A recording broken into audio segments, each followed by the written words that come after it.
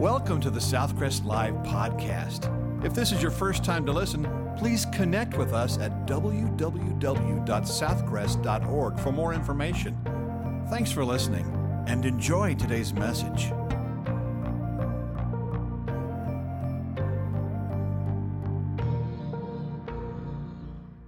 Before Pastor David left, he said, I've never preached a retirement sermon. I'm not sure what I'm supposed to do. And I was like, well, good luck with that.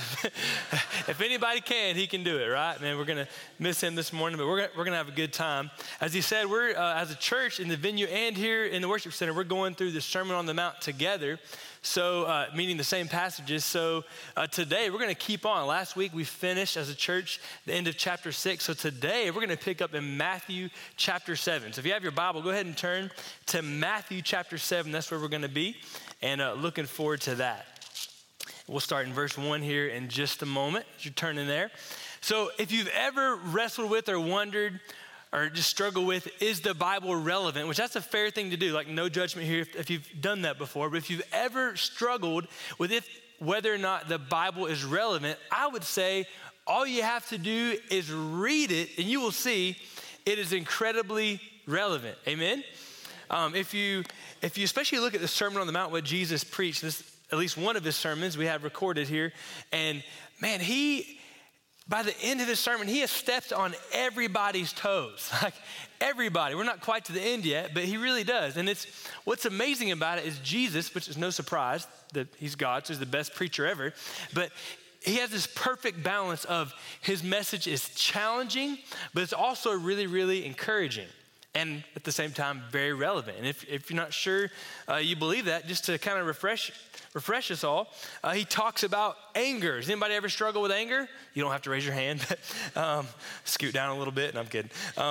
He talks about anger. He talks about lust. He talks about retaliation, what to do when you want to get somebody back, when they got you, because the getter's got to get got.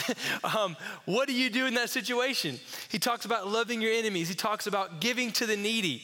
He addresses in a lot of chapter 6, he addresses our temptation to put on a show through our spirituality, to just give or just to pray so that other people are impressed, which I know no one in here has ever struggled with that, ever. Just kidding. He talks about laying up your treasures in heaven and not on earth. He talks about, at the end of chapter 6, he talks about anxiety, which, man, talk about a relevant topic, if you will, for today's culture. Now, if you're sitting out there or through this whole series, Sermon on the Mount, and you thought, well, Jesus has touched on some issues. He smashed some toes, but he hadn't really addressed me yet. Well, today is your lucky day. I'm just the messenger. Don't shoot the messenger. Today's your lucky day. We're going to start off, I think this passage, because of our culture, it needs a little bit of context. So we're going to read the first 2 words. That's it for now. And we're going to provide ourselves some context. So let's read the first 2 words of Matthew chapter 7. It says, Jesus talking, judge not. Judge not. I think those 2 words, judge not, may be the 2 most distorted and disregarded words in all of Scripture. Distorted and disregarded. Let's talk about distorted for a second. I would tell you, and I think most of you would agree, our culture is obsessed with this you can't judge me mentality. Are we not? We've used these 2 words to justify anything we want to say, think, or do. And we kind of put up this, well, hey man, only God can judge me. You don't know me, right? Richard Cruz, our high school pastor, is preaching in the venue today since I'm in here. And he jokingly said, because this happens a lot in our culture, he jokingly said that he was going to get a big old full chest tattoo that says, only God could judge me. Just stand up, open a shirt, and then go sit down. Which I don't think he's doing that. If a lot of people come in here, we know what happened. But that's the mindset, right? Only God can judge me. You don't know me. And so we use those words, judge not, to defend anything we want to say, do, or think. But here's the tension, the problem is that Scripture, the Bible does teach us there is right and there is wrong. Hey, y'all are with me? Good, yeah. There is truth and there's falsehood. And surely Jesus is not saying that we can, as believers, can never make a statement or an assessment or a judgment of what is right or wrong. And if you're like, thank you, sir. And if you're like, I don't know, well, let's prove it to you. I love what Pastor David once said in this, talking about this passage. In verse 6, which I'll go ahead and read it, it says, do not give dogs what is holy, and don't throw your pearls before pigs, lest they trample them underfoot and turn to attack you. Pastor David's interpretation of this, and I think he's spot on, which is good for me to agree with that. I'm kidding. I really do. All seriousness, I think he's spot on in that this is kind of a balancing statement. That if that verse was not there, man, believers throughout the centuries would probably run with this, oh, we can't judge, we don't want to step on anybody's toes. Jesus in verse 6 was clearly making an assessment, a judgment, that some people are like pigs and dogs, which is kind of a harsh judgment. Like if I started my sermon with, hello, pigs and dogs, the venue would get full really quick, right? And go hear Richard and see his tattoo. I'm out of control. I need to bring it in a little bit.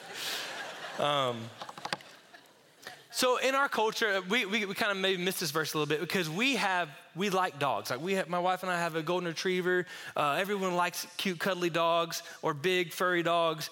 But if you travel the world still today, it's kind of like it was in when Jesus lived, that dogs were not household pets. They were scavengers, they were vicious, they were selfish, and they would even hurt you. And I don't think we typically think of pigs as cute and cuddly unless you have little kids at home like some of us do.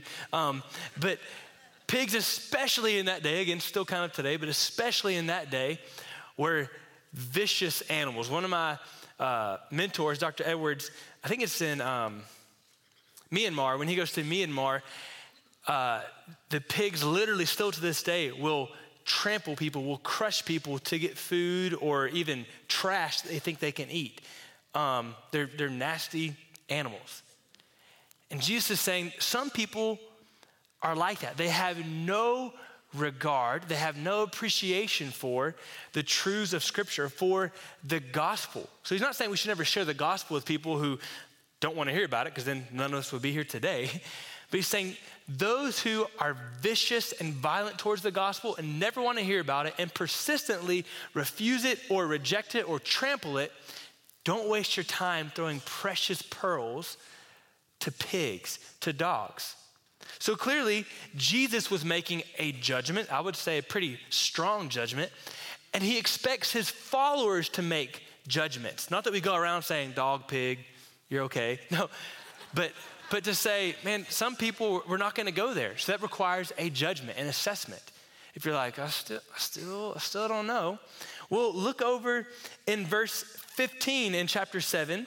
He tells his followers to beware of false prophets. So not that you're obsessed with it, but that you're on the lookout for false teachers because you want to hear the truth of the gospel. So he says, beware of false prophets, which to beware requires a judgment, an assessment. Then later, you don't have to turn there, but in Matthew chapter 18, Jesus tells his followers what to do when someone sins against them. So he doesn't say, to each his own, it's all good, just put it under the rug. No, when someone sins against you, you go to them and you address it. Paul does the same thing in Galatians. When someone is caught in a sin, you go to them and address it. So clearly, Jesus does not mean, when he says judge not, he clearly doesn't mean that Christians should just be these like kind of mindless blobs that go with the culture and whatever's said, it's all good, we all love each other. No, we should stand on truth. There is right and wrong. So we know what he doesn't mean. We know how we've distorted it. So what does he mean? Well, as you've been taught here, we believe that Scripture is best understood in its context. And as I already pointed out, just one person up here, we're in the Sermon on the Mount. Jesus has been preaching this sermon, which so much of it is about morality and heavy morality. Because he says it's not just about what you do, it's about what you think, it's about what you desire, it's about who you are. So this is serious stuff. This is serious right and wrong, you could say, morality. And even in chapter 6, he says, part of that morality is to, rather than be anxious, is to seek the kingdom, to pursue Christ. Now, 2 questions here. Have you ever, when listening to a sermon or a message, have you ever been listening and think, sure hope they're listening to this? I mean, church people, we don't ever have a tendency to do that, do we? Or when he says, seek the kingdom, isn't it true that when we're pursuing Christ and seeking the Lord, don't we have this propensity to get a little self-righteous? Maybe you don't, I know I do.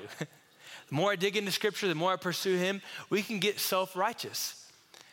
And what the cool thing about the Bible, again, is relevant. People don't really change. Cultures change, styles change, and they come back, right? Food changes. I got my Mr. Rogers sweater on today. But people don't change. I think Jesus knows they're doing the same thing we do.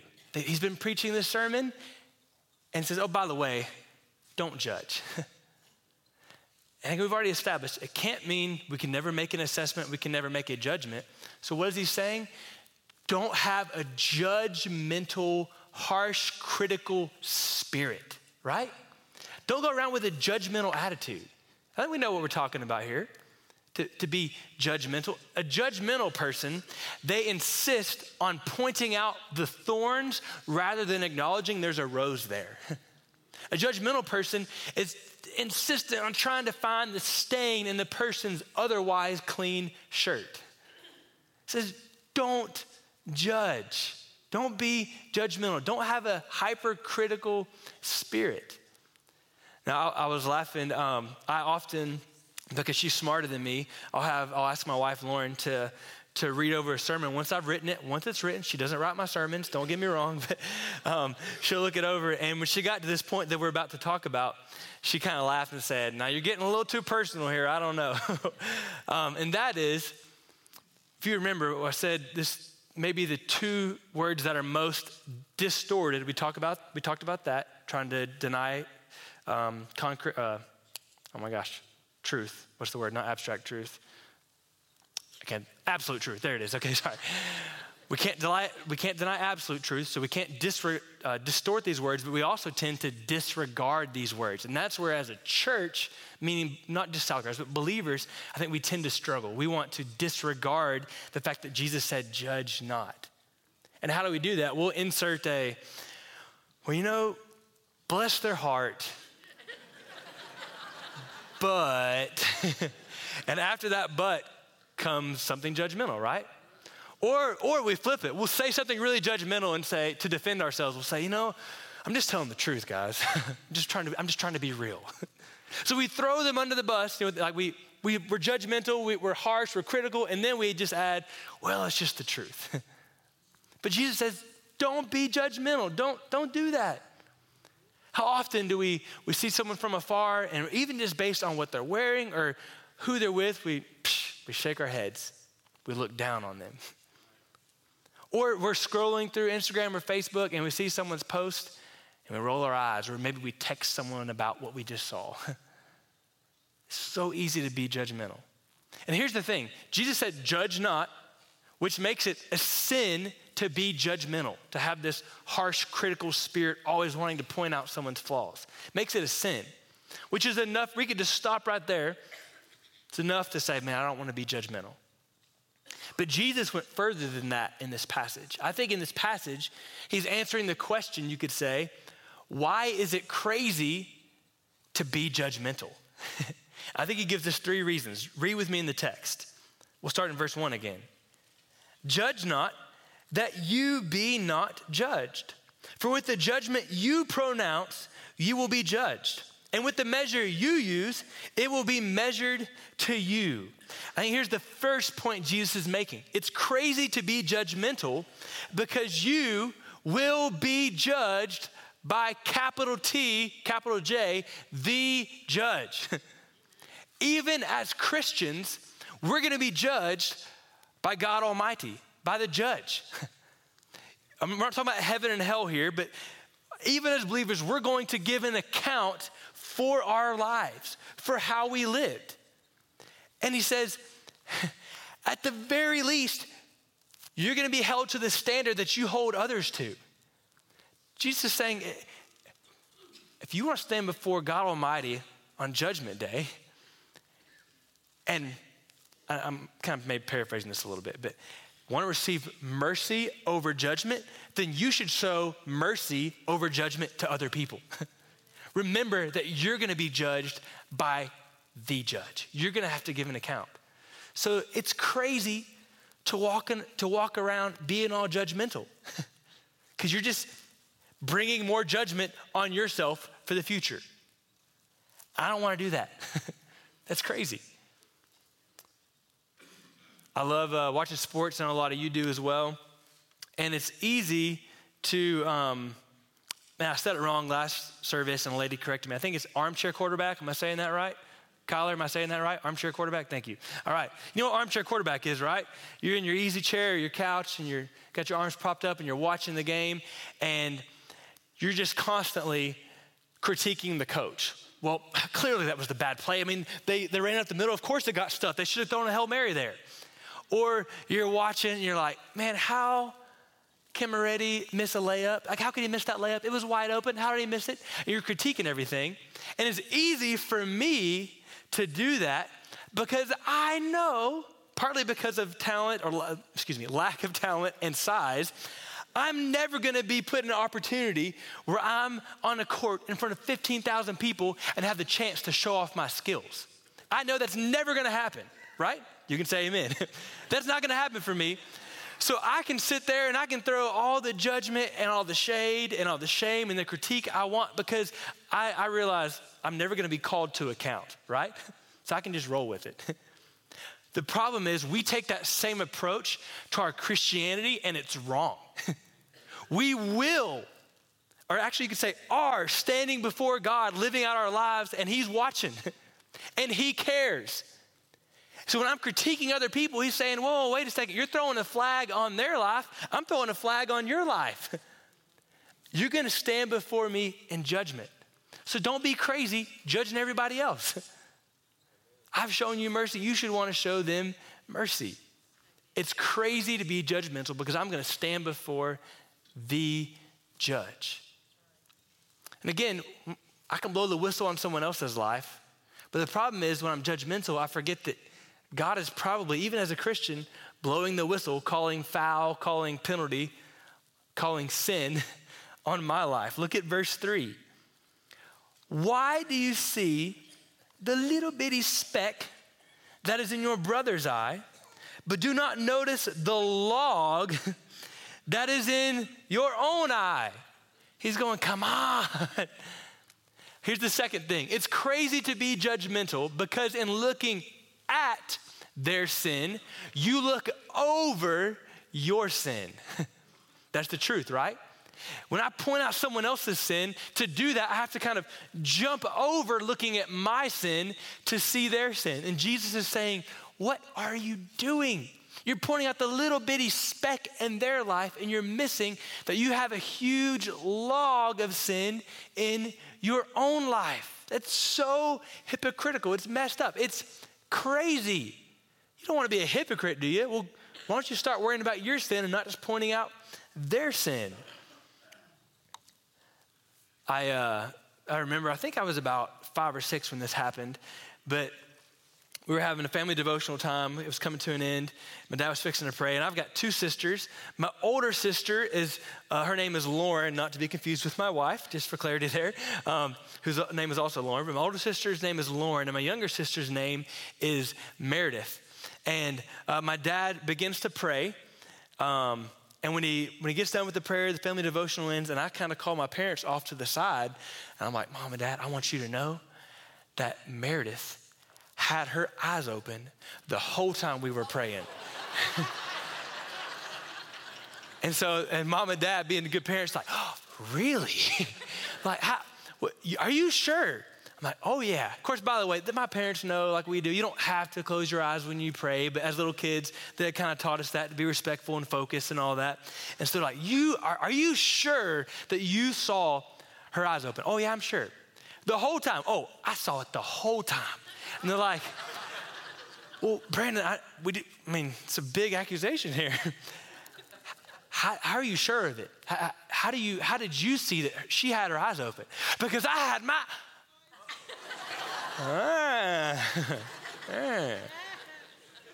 Hypocritical, right? So easy to see what you're doing wrong and be completely oblivious to what I'm doing wrong. What is D.A. Carson? He's a New Testament theologian. He said, the judgment you make about other people reveals more about who you are than the judgments people make about you. That's a good word. I think part of what Jesus is saying is, maybe a way to rephrase this, when I'm being hypercritical, I'm probably being hypocritical. More than that, just because you can point out someone's sin, the little speck in their eye, doesn't mean that you're really spiritual. I think we can tend to make ourselves feel good like, well, man, look, I can see their sin and I see their sin and I see what they're doing wrong. And it just makes us feel good when in reality, that doesn't mean that we're spiritual. Not at all. So he says, don't be judgmental. You know, the problem when you're being hypocritical and being hypercritical is you don't just look kind of crazy, you kind of start acting a little crazy. Look at verse 4. How can you say to your brother, hey, let me help you. Let me take the speck out of your eye when there's a log in your own eye? You hypocrite. Again, Jesus, he didn't mind taking a stand. You hypocrite. First take the log out of your own eye, and then you will see clearly to take the speck out of your brother's eye. Again, you can't help them if you've got this log in your eye. So the third way we would say this, it's crazy to be judgmental because, how did I word this? It causes you to hurt rather than to help. Do you see Jesus here? He's saying you should try to get the thorn out of their eye. Like that's a good thing. We're not just ignoring sin. You should try to help them, but it's going to be impossible for you to do that if you still have a log in your own eye. So first take care of that. Once you've helped yourself get rid of the sin, then you can help them. But if you don't, you're probably going to hurt them. And I brought my trusty firewood to help me demonstrate this. If I were to call my wife up here, which this would just be a bad idea, period. But if I were to call my wife up here and had a log literally sticking out of my eye, and we're like, hey, boo, let me, you have a little something in I got some mascara in your eye, so let me get that. First of all, she's going to be like, does he not see he has something? Right? I'm going to look ridiculous. And beyond that, I'm probably going to hurt her because I have to get close to deal with her eye. And if I get close, I'm going to jab her in the face with this, which is not going to go well. Don't say amen, please. Thank you. He says, if you don't deal with the log out of your eye first, so if you're being hypercritical, super judgmental, I'm going to deal with their sin, you're going to miss the log in your eye. You're not going to get it first. He says, deal with the log in your eye first, and then you should. It's good, it's right, it's appropriate for you to then help them. But if you don't deal with the log in your eye first, you're going to be harsh, and you're going to be hurtful, and you're not going to be helpful. It's crazy to be judgmental because you're going to be judged, we're going to be judged by the judge. It's crazy to be judgmental because in looking at their sin, you look over your sin. And it's crazy to be judgmental because it causes you to hurt rather than to help. So maybe if I could sum up all these, I know this may sound a little youthful of me, but I think Jesus is saying, check yourself before you wreck yourself, right? Because it's not just wrong to be judgmental, you're going to cause harm. You're going to make your judgment day worse. You're going to be a hypocrite. You're going to look foolish, and you're going to hurt them. You're not going to be able to help them. Check yourself before you wreck yourself. Now, I think it's the truth that you're like me in that, and hopefully this is true. If not, there's some maybe a little demented, but we could talk later. But hopefully you're like me in that you don't wake up in the morning, like turn off the alarm, you're like, can't wait to judge some people, right? Like, it's gonna be a good day, get my judging on. Like, if you know Christ, that's probably not how you approach the day. And again, if it is, let's talk later. Or maybe not, I don't know. But because of our sinful nature, even as Christians, we drift towards that, right? We kind of fall into that habit of, dadgummit, there I go being judgmental again. There I go trying to point out everyone's flaws again. We kind of sink towards that. If we didn't, Jesus wouldn't have had to tell us. But it's not natural for us to not be judgmental. So what I want to do as we wrap this up is look at the passage, but kind of flip it on its head as, okay, I don't want to be judgmental, so what can I do? So I don't mean change what it means, but we've looked at it from a negative, don't do this. Let's look at it from a positive, some things we can do. So I can wake up in the morning and say, hey, I want to do these things to help prevent my heart and my mind from going to a judgmental, hypercritical spirit. You with me? So 3 quick things. Here's the first one. Again, I've just kind of based on the first 3 points. Number 1, remember whose you are. That if you are a child of God, you've been saved by the blood of Christ, that the judge is actually your Father, and that he is a heavenly, gracious, merciful Father that left heaven's throne to come and to rescue you in spite of your sin. That he came not to condemn you, but to save you. And then as 2 Corinthians says that now you're his ambassador. When I remember whose I am, man, that makes me want to say, I want to represent him well, that he is a God full of grace and truth. I want to live that way. Remember whose I am. I want to represent God well. The second thing we're going to do, we're going to remember the gospel, the good news of Jesus. Pastor David, I think it was the Sunday before Christmas, preached an amazing sermon on it. It was called The Two Sides of Christmas. I think that's what it was called. And he spent the majority of the sermon talking about the fact that Jesus had to come. He had to be born as a baby. He had to come to this earth because of our wretched sin. When we remember the gospel that Jesus came, we remember that he came because I was a broken, flawed, messed up sinner. When I remember the gospel that the fact that Jesus came because I'm broken, when I look at other people, that's going to help me look at them with a little more grace and mercy. Because it's not that, well, I've got it together, but you need some Jesus. No, it's that, hey, we together, we both need some Jesus, a whole lot of him. Remember the gospel that Jesus came because you're broken, because you're a sinner. Me too. I think another thing under that same point of remember the gospel to think about, Zach Calderon, one of our Next Gen staff members, he said this in a sermon. I think it was a good summary of the gospel is that the gospel is the fact that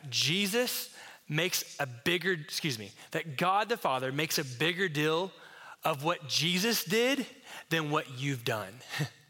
He chooses to look at you and say, I'm going to apply what Jesus did to your life. I'm going to make a bigger deal. I'm going to focus on the cross rather than your mistakes, rather than your sin.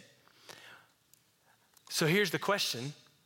As I remember the gospel, am I going to focus on what Christ has done for me and for that person, or am I going to focus on their flaws?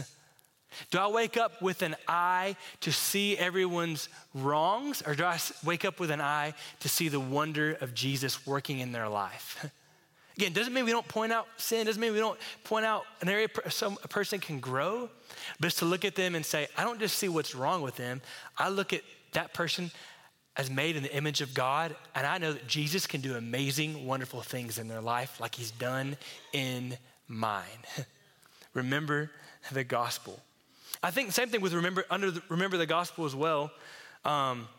When I remember the gospel, I remember that Jesus has saved us from all kinds of situations and all kinds of sins in different places. To demonstrate what I mean by that, if you were to go to coffee with me or even see me out in the hallway getting some coffee, you might make fun of me because I would get my cup of coffee and then I would add 1 packet of sugar and 1 little creamer. And you might say, if Danny Henderson was here, he would say, Brandon, where do I get the men's coffee? And what I would say is, you should see how far I've come. Because when I moved to Lubbock, so May will be 10 years ago, if I went to Starbucks with some friends and got like a mocha latte, I was like, ooh, gross, way too much coffee. It needs more sugar. Which if you've ever had a latte, you know it's a lot of sugar and a lot of milk.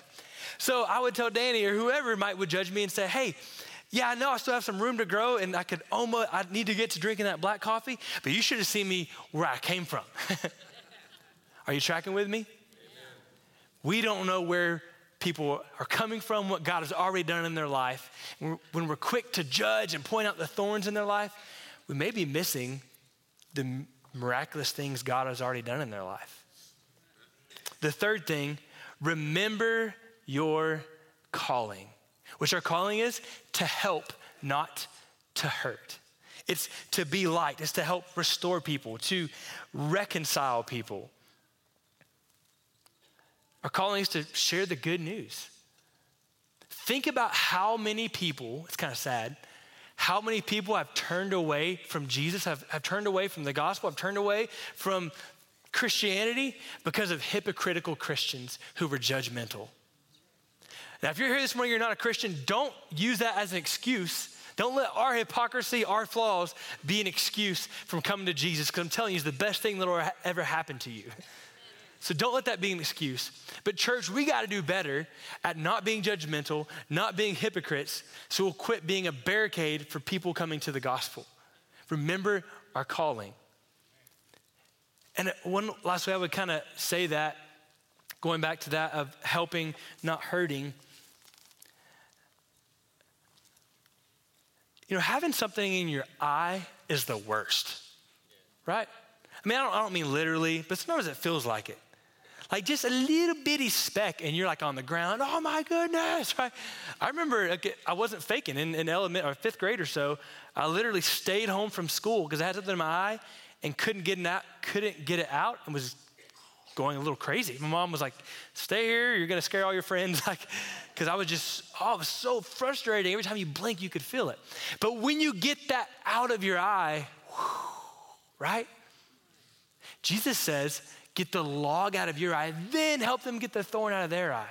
So to go back to my metaphor with Lauren, if I've got this in my eye, how much more apt and able am I to help her and even be an encouragement to her if I say, oh man, Lauren, in love, but in truth, to say, hey, you do have a little something in your eye, and I want to tell you, getting it out is amazing.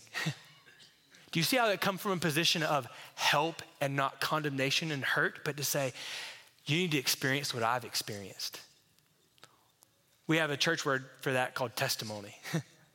To say, hey, I don't want to hurt you, I don't want to condemn you, but I do see where Jesus could work in your life. And I'm telling you, he's worked in my life. He's removed that sin from my life. And I'm telling you, it is really, really good. It's really, really freeing.